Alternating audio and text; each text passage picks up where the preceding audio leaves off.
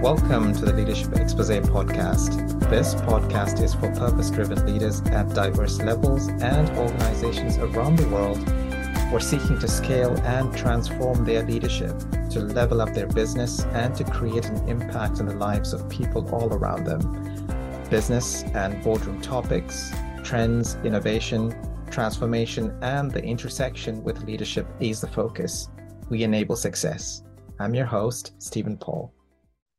I am excited to host Robert Jordan, CEO of Interim Execs, which matches top executives with companies around the world. Interim Execs has helped fix global giants like Pepsi, Microsoft, UPS, and more by identifying the right leaders to step in during times of trouble or stagnation. Robert is the co-author of a unique leadership book, Right Leader, Right Time: Discover Your Leadership Style for a Winning Career, which was published earlier this year. We'll hear from Robert on how leaders can identify their own leadership styles and determine whether that style is optimized for the benefit of their companies. Robert, or Bob, welcome. How are you doing today? I'm doing great, Stephen. Thanks so much for having me on your show. Love it. I am pleased that you're here with me today, and leadership is a very close topic to my heart, and I'm keen to hear about you and the book. But let's, just before the podcast, we were talking about where we're based, and I'm based here in the UK. I'm from Toronto, but tell us, for the audience purposes, where you based? Sweet home, Chicago in the US. The Windy City, yeah? The Windy City, yes. No one's ever sure if that's referring to cold winds or politicians, too much hot air. But either way, it's the Windy City. Absolutely. Wonderful. Okay, Bob, we want to hear about you. Tell us about your personal journey and your professional journey, where those intersections happened, and then we'll talk about where your focus is on currently. Thanks, Stephen. I am your classic entrepreneur, which is to say I've launched or helped start a number of businesses, some utterly flamed out, disastrous. Luckily, along the way, I've been in 3 IPOs, initial public offerings, and have had a number of companies where they were early stage and sold to strategic buyers for very high multiples. So there was some recovery for the sin of loving to start things. So the notable thing I started the first magazine in the world that covered online and then internet, called Online Access. And I published that for a number of years and ended up selling it to a big publisher. And that wasn't an event like, oh, gee, I'm going to go retire. I'm not wired for retirement, which is its own subject, but was kind of looking around for what I was going to do with my life. And, if you've heard that Zen expression, when the student is ready, the teacher will appear. Yeah. I happened to run into an acquaintance, and he had this very weird job title. He was an interim CEO. The concept of interim management, as you know, has been around the UK for many years. I think originally it was the Netherlands, and then Germany and France. The US was probably the last place for it to hit. So he had a weird job title, and he handed me a business card, and the card said CEO of Yahoo. And this was at the rise of Internet 1.0, the internet bubble. And being in the industry, having covered online for many years, we knew Yahoo and these other directories were all racing to go public faster than each other.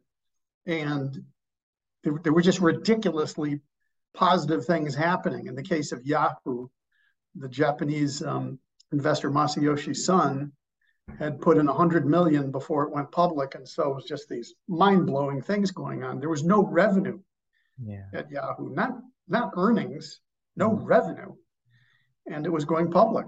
And so my acquaintance, his name's Philip Monago, this very much impressed me. And I pretty much instantly said, you're my mentor. And I decided on the spot, this is what I was going to do. We were in Silicon Valley at a conference. When he told me this, I came home to Chicago and I bought 2 domain names, interimceo.com and interimcfo.com. And I hung out a shingle and I started doing gigs. And so I did that mostly with early stage tech companies. And when social networks came around, there was one called MySpace, and then of course Facebook, and LinkedIn. I thought, I wonder how many people in the world are like me, or Stephen, now I know me and you, who take on project-based roles. And so we launched what became Interim Execs. That was around 15, 16 years ago. And so it's the work at Interim Execs, which is what then fueled the book, which is what we're talking about. Yeah, amazing. And just to wrap up the journey side of things as well, you were mentioning, you're an entrepreneur from the get-go. And I was just hearing as you were describing how you started your magazine, your publishing, you sold it, started your company, Interim Execs. And on that side of things, have you seen changes in that space? Because you've grown the company, obviously, and there's been an audience around that space. Have you seen changes? You mean in terms of Interim Execs and that is a field? Yeah. Well, that is our business is global, but it is majority US. It has grown massively in the past decade. When I started, people would look at me like I was crazy. And CEOs in particular, my role was always interim CEO. So any other CEO, this was massively threatening to them. But it has grown. It's grown in Europe, as you know. I don't know that the European model, I don't find it particularly appealing. Because in the European market, I think it has become somewhat commoditized. True. And that's not the way it is in the US market. I know it's in many other countries, and I don't know if they have, but in the European market, there's more a sense of that it's just published and published rates every day. And in the US, it's not like that at all. And I suspect because the US is a huge, so diverse as an economy, that it's much harder to compartmentalize, which is good from our point of view because it's much more exciting and interesting to be a part of it. Absolutely. I was trying to draw in that intersects of how you've grown the company, and based on different models, different segments and so forth. And it has a touch on leadership as well. And we'll come to your book now. So keen to hear about your book. I was reading parts of it, and in the preface you speak about your daughter Sophie, the operation she had to undergo, and about Dr. Marletta Reynolds, whom you described as the right leader, had shown up at the right time. Tell us a little bit more about all of that. Where did it all begin? Where was your thirst to actually write a book? And tell us the story. Well, that particular story, in many ways, it so doesn't relate to business. My wife and I just unexpectedly, our daughter was born a micropreemie, 1 pound 5 ounces. And for any parent who is listening to that, you live through the terror of a baby who is not doing well. Well, try one at 1 pound. And it was a life and death experience. Early on, our daughter Sophie, she was 2 weeks old. There's a particular valve in the heart that for full-grown babies, when they're born, it naturally closes off, and which is what it's supposed to do. And then blood flows the way it should for someone who's oxygenating their blood well. Well, for preemies and micropreemies, some cases this valve doesn't close. So she had to go through open heart surgery, 2 weeks old. And you have to imagine, a little baby, as I described in the book, looked like a plucked chicken. Yeah. And the level of skill it requires of a surgeon and the surgical team. And so my wife and I were out of our minds because we know she had to go in for open heart surgery, and you just, how can it end well? But I still remember this because it's so unique, yeah, for me in my life, which is that Marlita Reynolds, Dr. Reynolds, walked into this neonatal intensive care unit. Excuse me. She walked in. She was across the room, and she was trailed by a lot of people, her team. And something happened. She wasn't even up to us. She hadn't even said anything, but my body calmed down. It wasn't a conscious reaction. I'm still not sure how it happened. And what I wrote in the book is I really don't remember what she said. I just knew the sense of calm had come over me. And this thought, I hope I don't get too emotional with this, but this thought just came over me, which is we're in good hands. Yeah. We're in the right hands. And I don't know what the outcome is going to be, but it was amazing. And thank God everything turned out okay. Yeah. The surgery was successful. But it has always stayed with me. And so it was interesting writing the book. The book took about 5-6 years to write. And at some point, I went to my daughter, to Sophie, who's now healthy 25-year-old, and said, "Do you mind if I write about you? Preface, it's just a page." Yeah. And she said, "Cool, fine with her." And I thought, I should go ask Marlita. And she is now the head of, I forget her exact title, but she's a very high level at Children's Hospital in Chicago.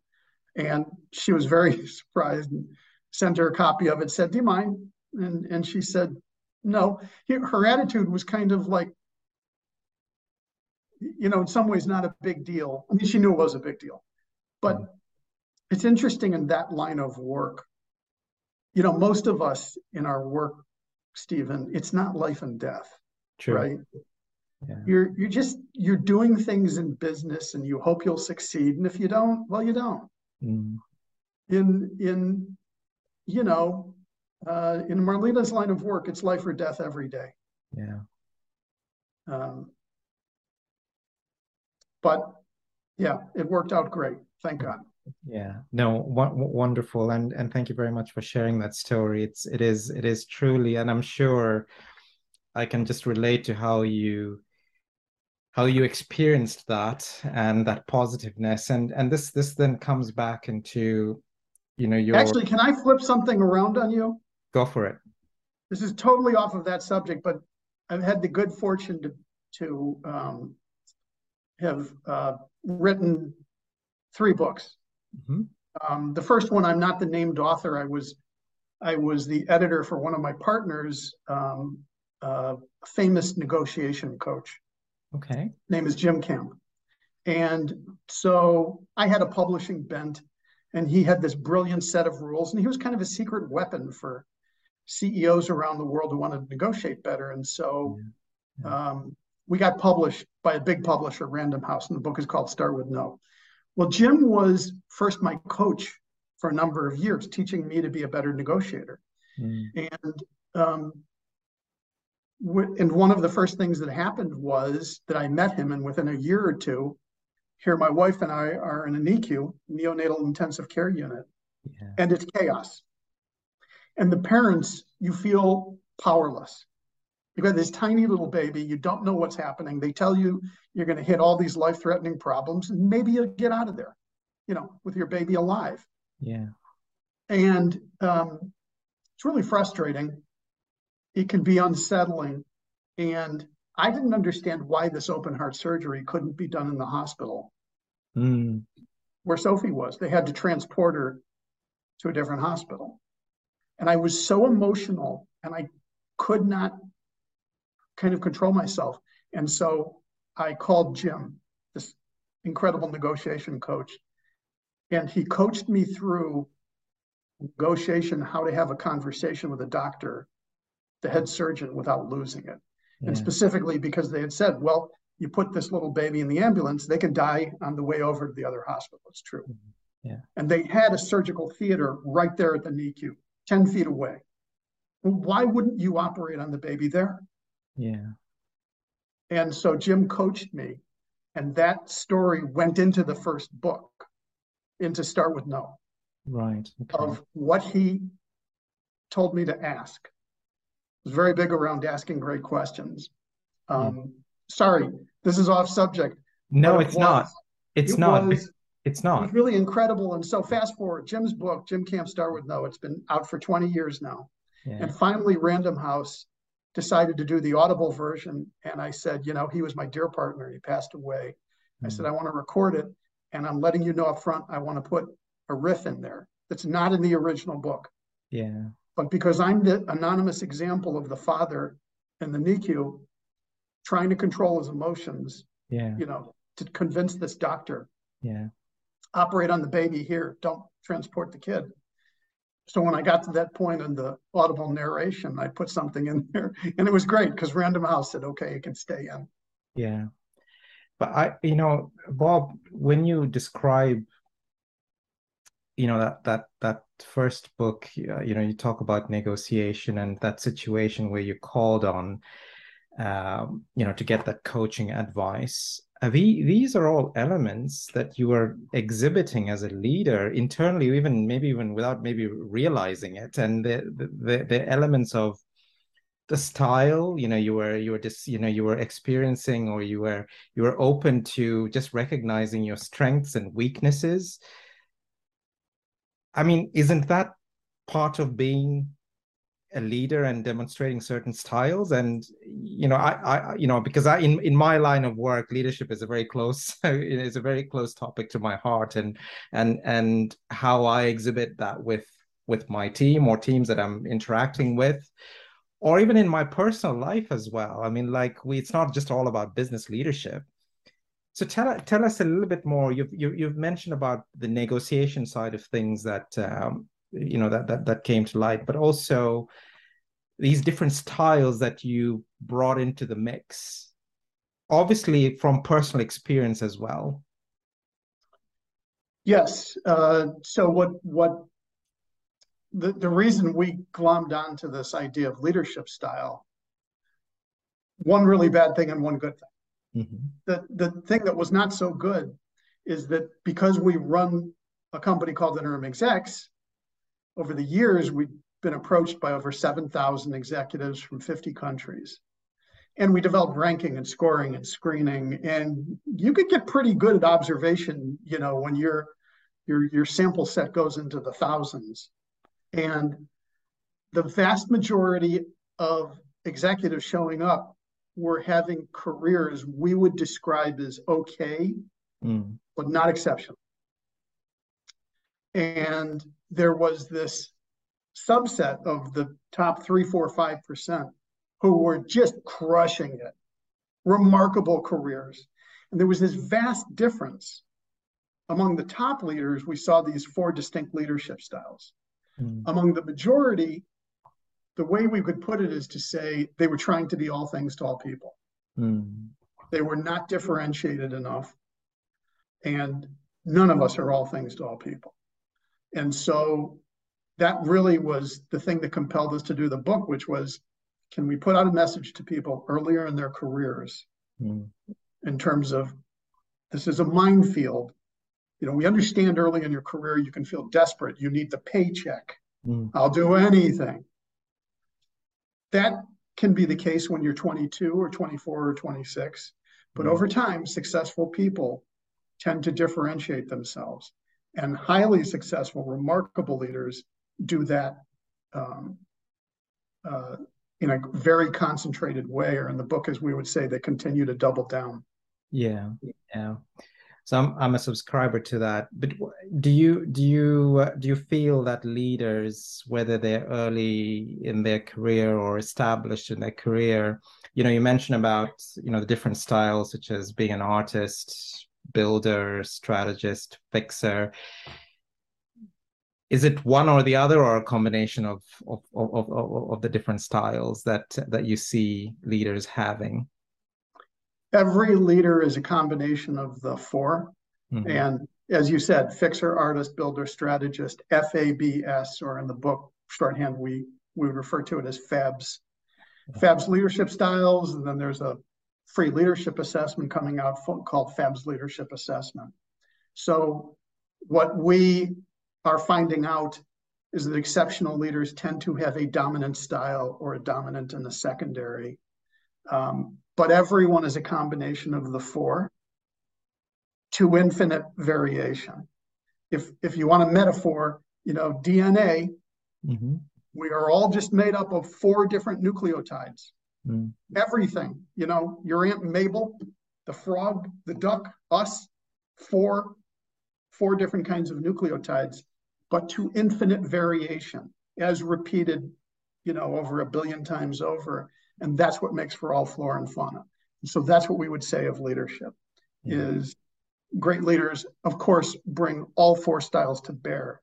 It's just that the more successful they become, they have this unique kind of signature in terms of how they lead, which we call style, process, approach, system, style, that comes to be highly differentiated. We're now seeing this in front of us, for example, because Elon Musk is the quintessential artist leader in the world today. Yeah. His innovative ability, if you think of Tesla is not just a great, EV, electric vehicle. It has remade the entire global auto industry because everyone is now moving towards it. Yeah. SpaceX, it's the premier example of privatization of space travel, which before everyone had just thought, well, it's going to be NASA or the European agency, and of course it has to be a government. Well, no, it doesn't have to be a government. Incredibly innovative. Well, but on the other hand, look at what everyone is saying about the first week or two at Twitter. Yeah. Twitter, if you really think it's a distressed entity, which I'm not sure that it is or was, but the playbook he has played out over the past 2 weeks is, from the point of view of most fixer leaders, one of the most boneheaded examples of how not to fix. In his case, I think Elon is still going to be successful. I'm a huge fan of his, but he only gets to do that because of two things. Number one, because he's Elon, and number two, because he bought it, and so it's now his game. Ultimately, given what Twitter is, that second answer is not sufficient, but for the moment it is, because it's his money, his debt. So I think, does that make sense? Absolutely, and it's mysterious as well. I mean, and my next question is around, you've got a great title, by the way, right leader, right time. So our editor will be very happy to hear you say that. We had no idea what the title of it was going to be. It was like agony for years. How did that come about? Oh my God, it was just agony. And I was like, well, maybe it's just called Fixer, Artist, Builder, Strategist. And everyone was like, no. And the editor, we had a great editor, and she really got to know us. And when you reread, 65,000 words over and over. And at one point, Olivia and I, my co-author, and I are just yet another day of agony. And she was like, this is so obvious. It's right leader, right time. Yeah. I'm like, okay, yeah, that's what it is. Yeah. Couldn't see it. Too close to it. Yeah. Too close. Yeah. I feel, in my line of work, and I've worked for large organizations, corporates, both in a permanent or a full-time capacity, but also in an interim capacity. Now, a good thing in an interim capacity, in a C-suite role, you're removed from the politics, or at least you're there to do a piece of work and to actually tell it as it is, but in a very diplomatic way, and get results, good, tangible, positive outcomes, and rally everybody together. Now, of course, you do the same thing in a permanent capacity, but you have to navigate through all the political structures and really dig deep into it. So there are pressures on both sides. And my question is, how, in your view, how do you feel leaders need to respond to those internal pressures, regardless of the type of role that they are in? Is it by applying these different styles at different times and consciously doing that, or being aware of themselves? Tell us a little bit more about your view and how the application of what you've described as your leadership styles is more real for some of these leaders. We use a phrase in the book, excuse me, highest and best use. Highest and best use. And we think that leaders who are exceptional, part of it is there has to be self-awareness. There has to be an awareness. We love the line, if you ever saw any Clint Eastwood movies, Clint Eastwood created a character called Dirty Harry. Dirty Harry, yeah. These classic old movies. You couldn't make one like it now. It's so politically incorrect. But he had a great line in one of the Dirty Harry movies where he said, "A man's got to know his limitations." And great leaders know their limitations. So over time, exceptional leaders tend to reject more of what is not for their highest and best use, very intentionally rejecting, very intentionally putting themselves in positions where they just know they're going to be more successful, because you can't be all things to all people. It's easy to say that. It's very hard to do when you're young in your career. Really hard to do. Part of it is you may not know. It's less differentiated. Again, part of it is you need the paycheck or this desperation of wanting to be successful. But there is a path that people tend to map out for themselves as time goes on. And so it is first for you to put yourself in those positions where the game is stacked in your favor, if you will. And it is then also that, there's more and more awareness of we are stakeholders. For example, Twitter has many stakeholders. Sure. But if, for example, you are a shareholder, an investor in a company, well, you care very much about the leadership of that business. And, if you can have influence over that, you definitely want the right leader at the right time. We interviewed if I could go into something, Stephen, we interviewed a lot of leaders for the book. And we had a set format. We didn't want to start with the premise, the hypothesis about fixer, artist, builder, strategist. We're exploring each person's style, leadership style. When we got to the point in each interview of saying, this is what the premise of the book is, and then there were a couple of questions. Does this resonate with you? And if so, what are you? What is your reaction? What are you? Well, one of the leaders who we interviewed, he said, as soon as he heard it, he said, what this makes me think of is I was an investor in a company once, and when it was going badly, we had the greatest CEO in there. He said, but once all the problems were solved, he wasn't so good. I thought, well, now there's an interesting example of, in that case, fixer. And one of the things we're very big on in the book is when fixers fix something, they have to move on because they are drawn to running into the burning building. And one of the other leaders we interviewed, he has a great quote. He said, if I put a fixer into one of my businesses and it's not broken, he will break it just so he can fix it. Yeah. It's such an important aspect when you look at those different leadership styles. And do you think that resonates with, let's say, executive teams and boards, similar type of styles. I sit on boards. We have board members who are a group of people, not necessarily a team. You've got executives who are an executive team. In my view, these leadership styles apply to an individual and to board and to executive teams as well. But just keen to hear from you, Bob, as to if you see any nuances or differences. Well, Stephen, I related to another question we sometimes get asked, which is, what does somebody do with this?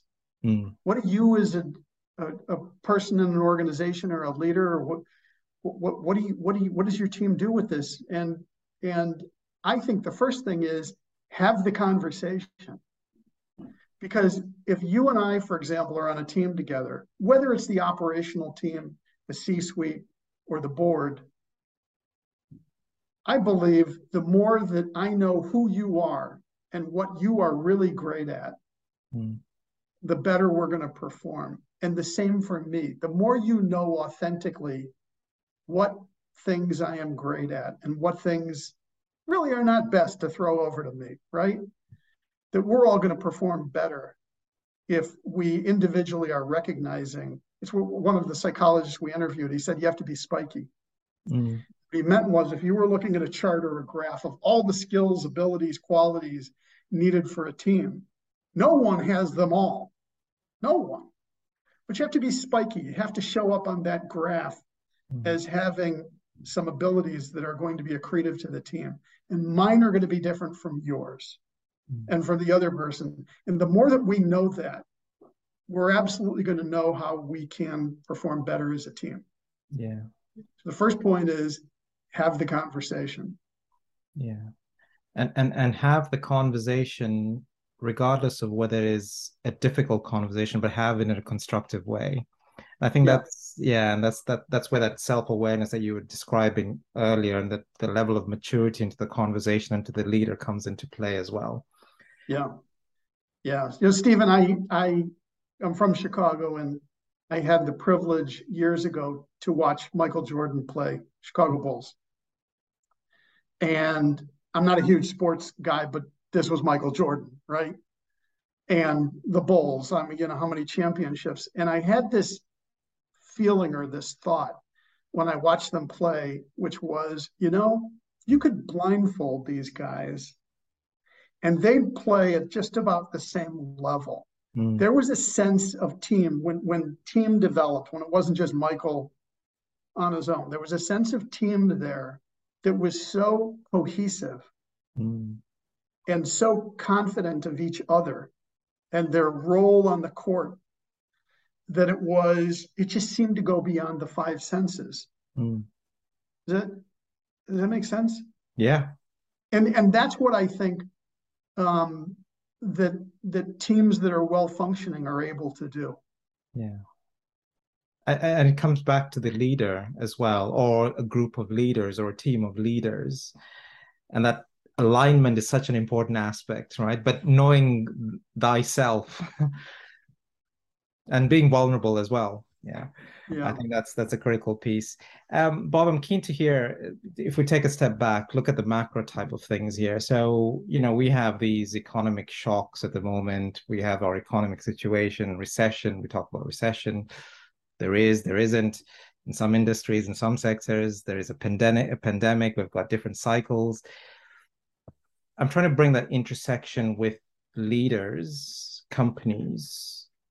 What are you experiencing? What are you hearing from leaders as to what their challenges and how they're navigating through that?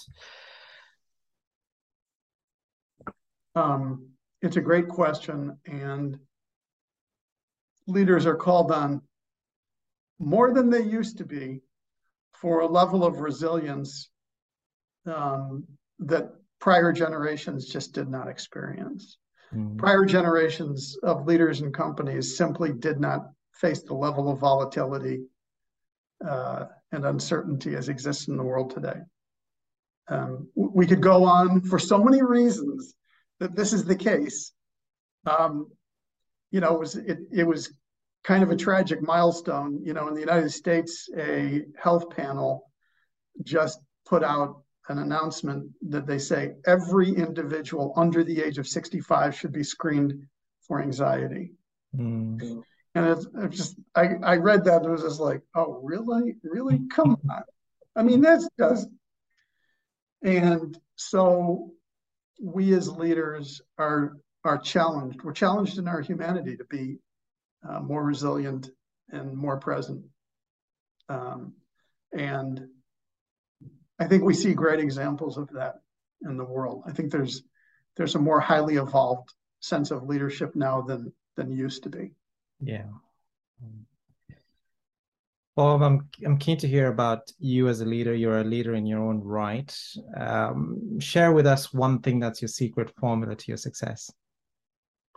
Well, clearly over time, I think I have come much more to understand my highest and best use. Mm. And that is both a good thing and a humbling thing in not trying to be all things to all people. Mm. And that's a great, it's like a Zen arriving and not arriving. To arrive at a point to understand all of the things in which I don't want to be in control, and that I can recognize the genius of others around me far better than me, and that it's not a source of shame or lack of confidence, but simply realizing we're all going to perform better. And also coming to some understanding that the things that I'm really, really great at, double down. Yeah. Double down and stay on those things. And that has taken a long time to get to that point. The world devalues age. We celebritize youth, right? I mean, this is just a given of the way the world is. But what I've discovered over a span of not just aging, but of continuing to lead in various endeavors is, oh, there actually are some advantages to experience, to having gone through things. Not that it means that I'm more of jack of all trades, but the opposite in a way is to understand, to have the confidence, to understanding my makeup is enough as it is, and that I've got genius in particular ways, and that's what I should be doing. That's where I'm getting the greatest joy. Yeah. Well, we spoke about your book, the different elements of the book, and you touched on quite a few things about leadership.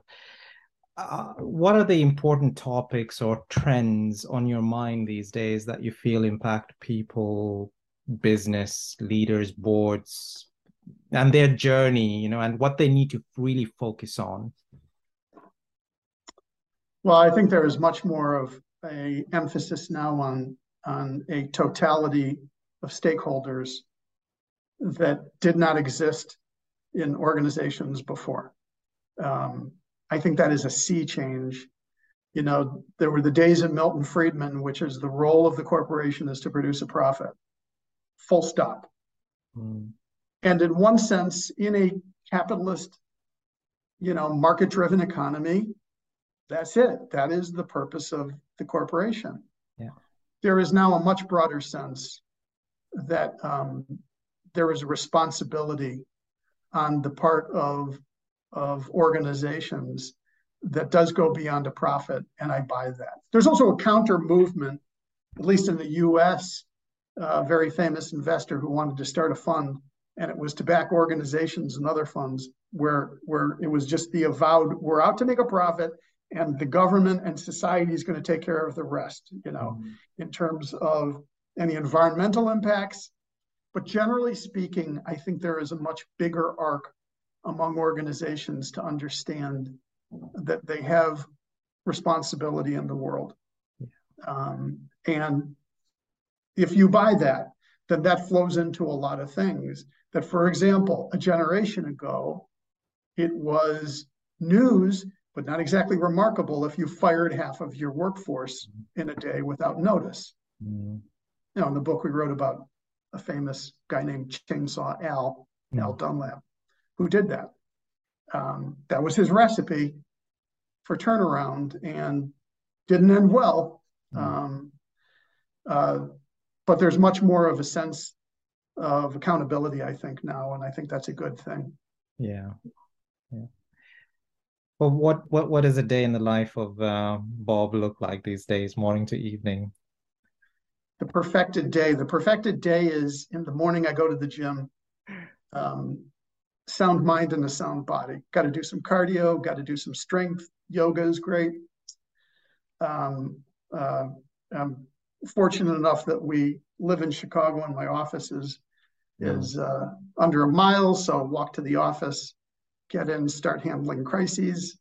Actually, not. There really are no crises at work. They're just all good and interesting projects to go work on. So the typical weekday, I'm just working. Now, on a weekend, it's a very different thing, because my spare time for the past 30 years, I've painted fine art into painting.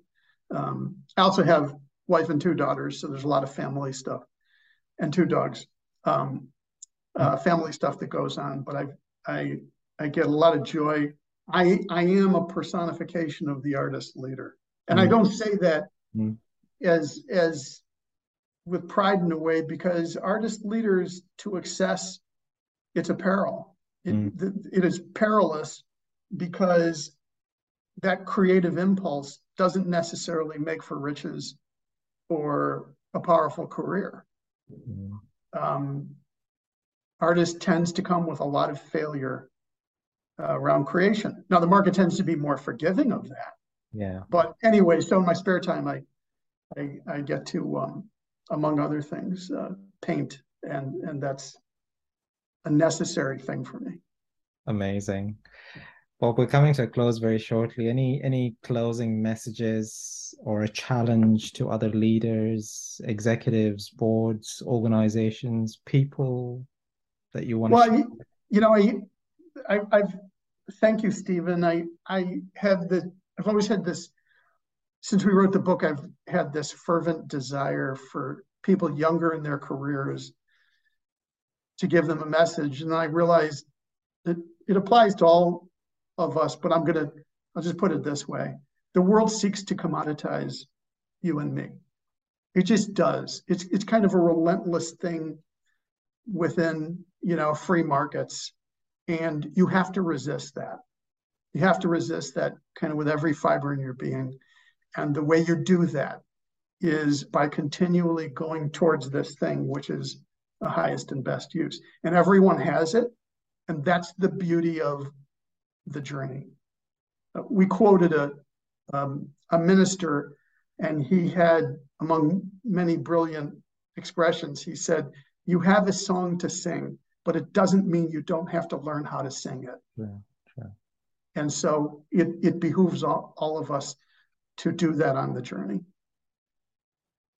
Amazing. Words of wisdom and challenge from Bob. Thank you very much, Bob, for being with us today and sharing your journey, but also about this wonderful book, Right Leader, Right Time. For our audience, take a read of this and listen to the different leadership styles and how you can navigate your own style. Thank you very much, Bob, for being with us today and sharing your journey. Thank you. Thank you, Stephen. It's been a pleasure.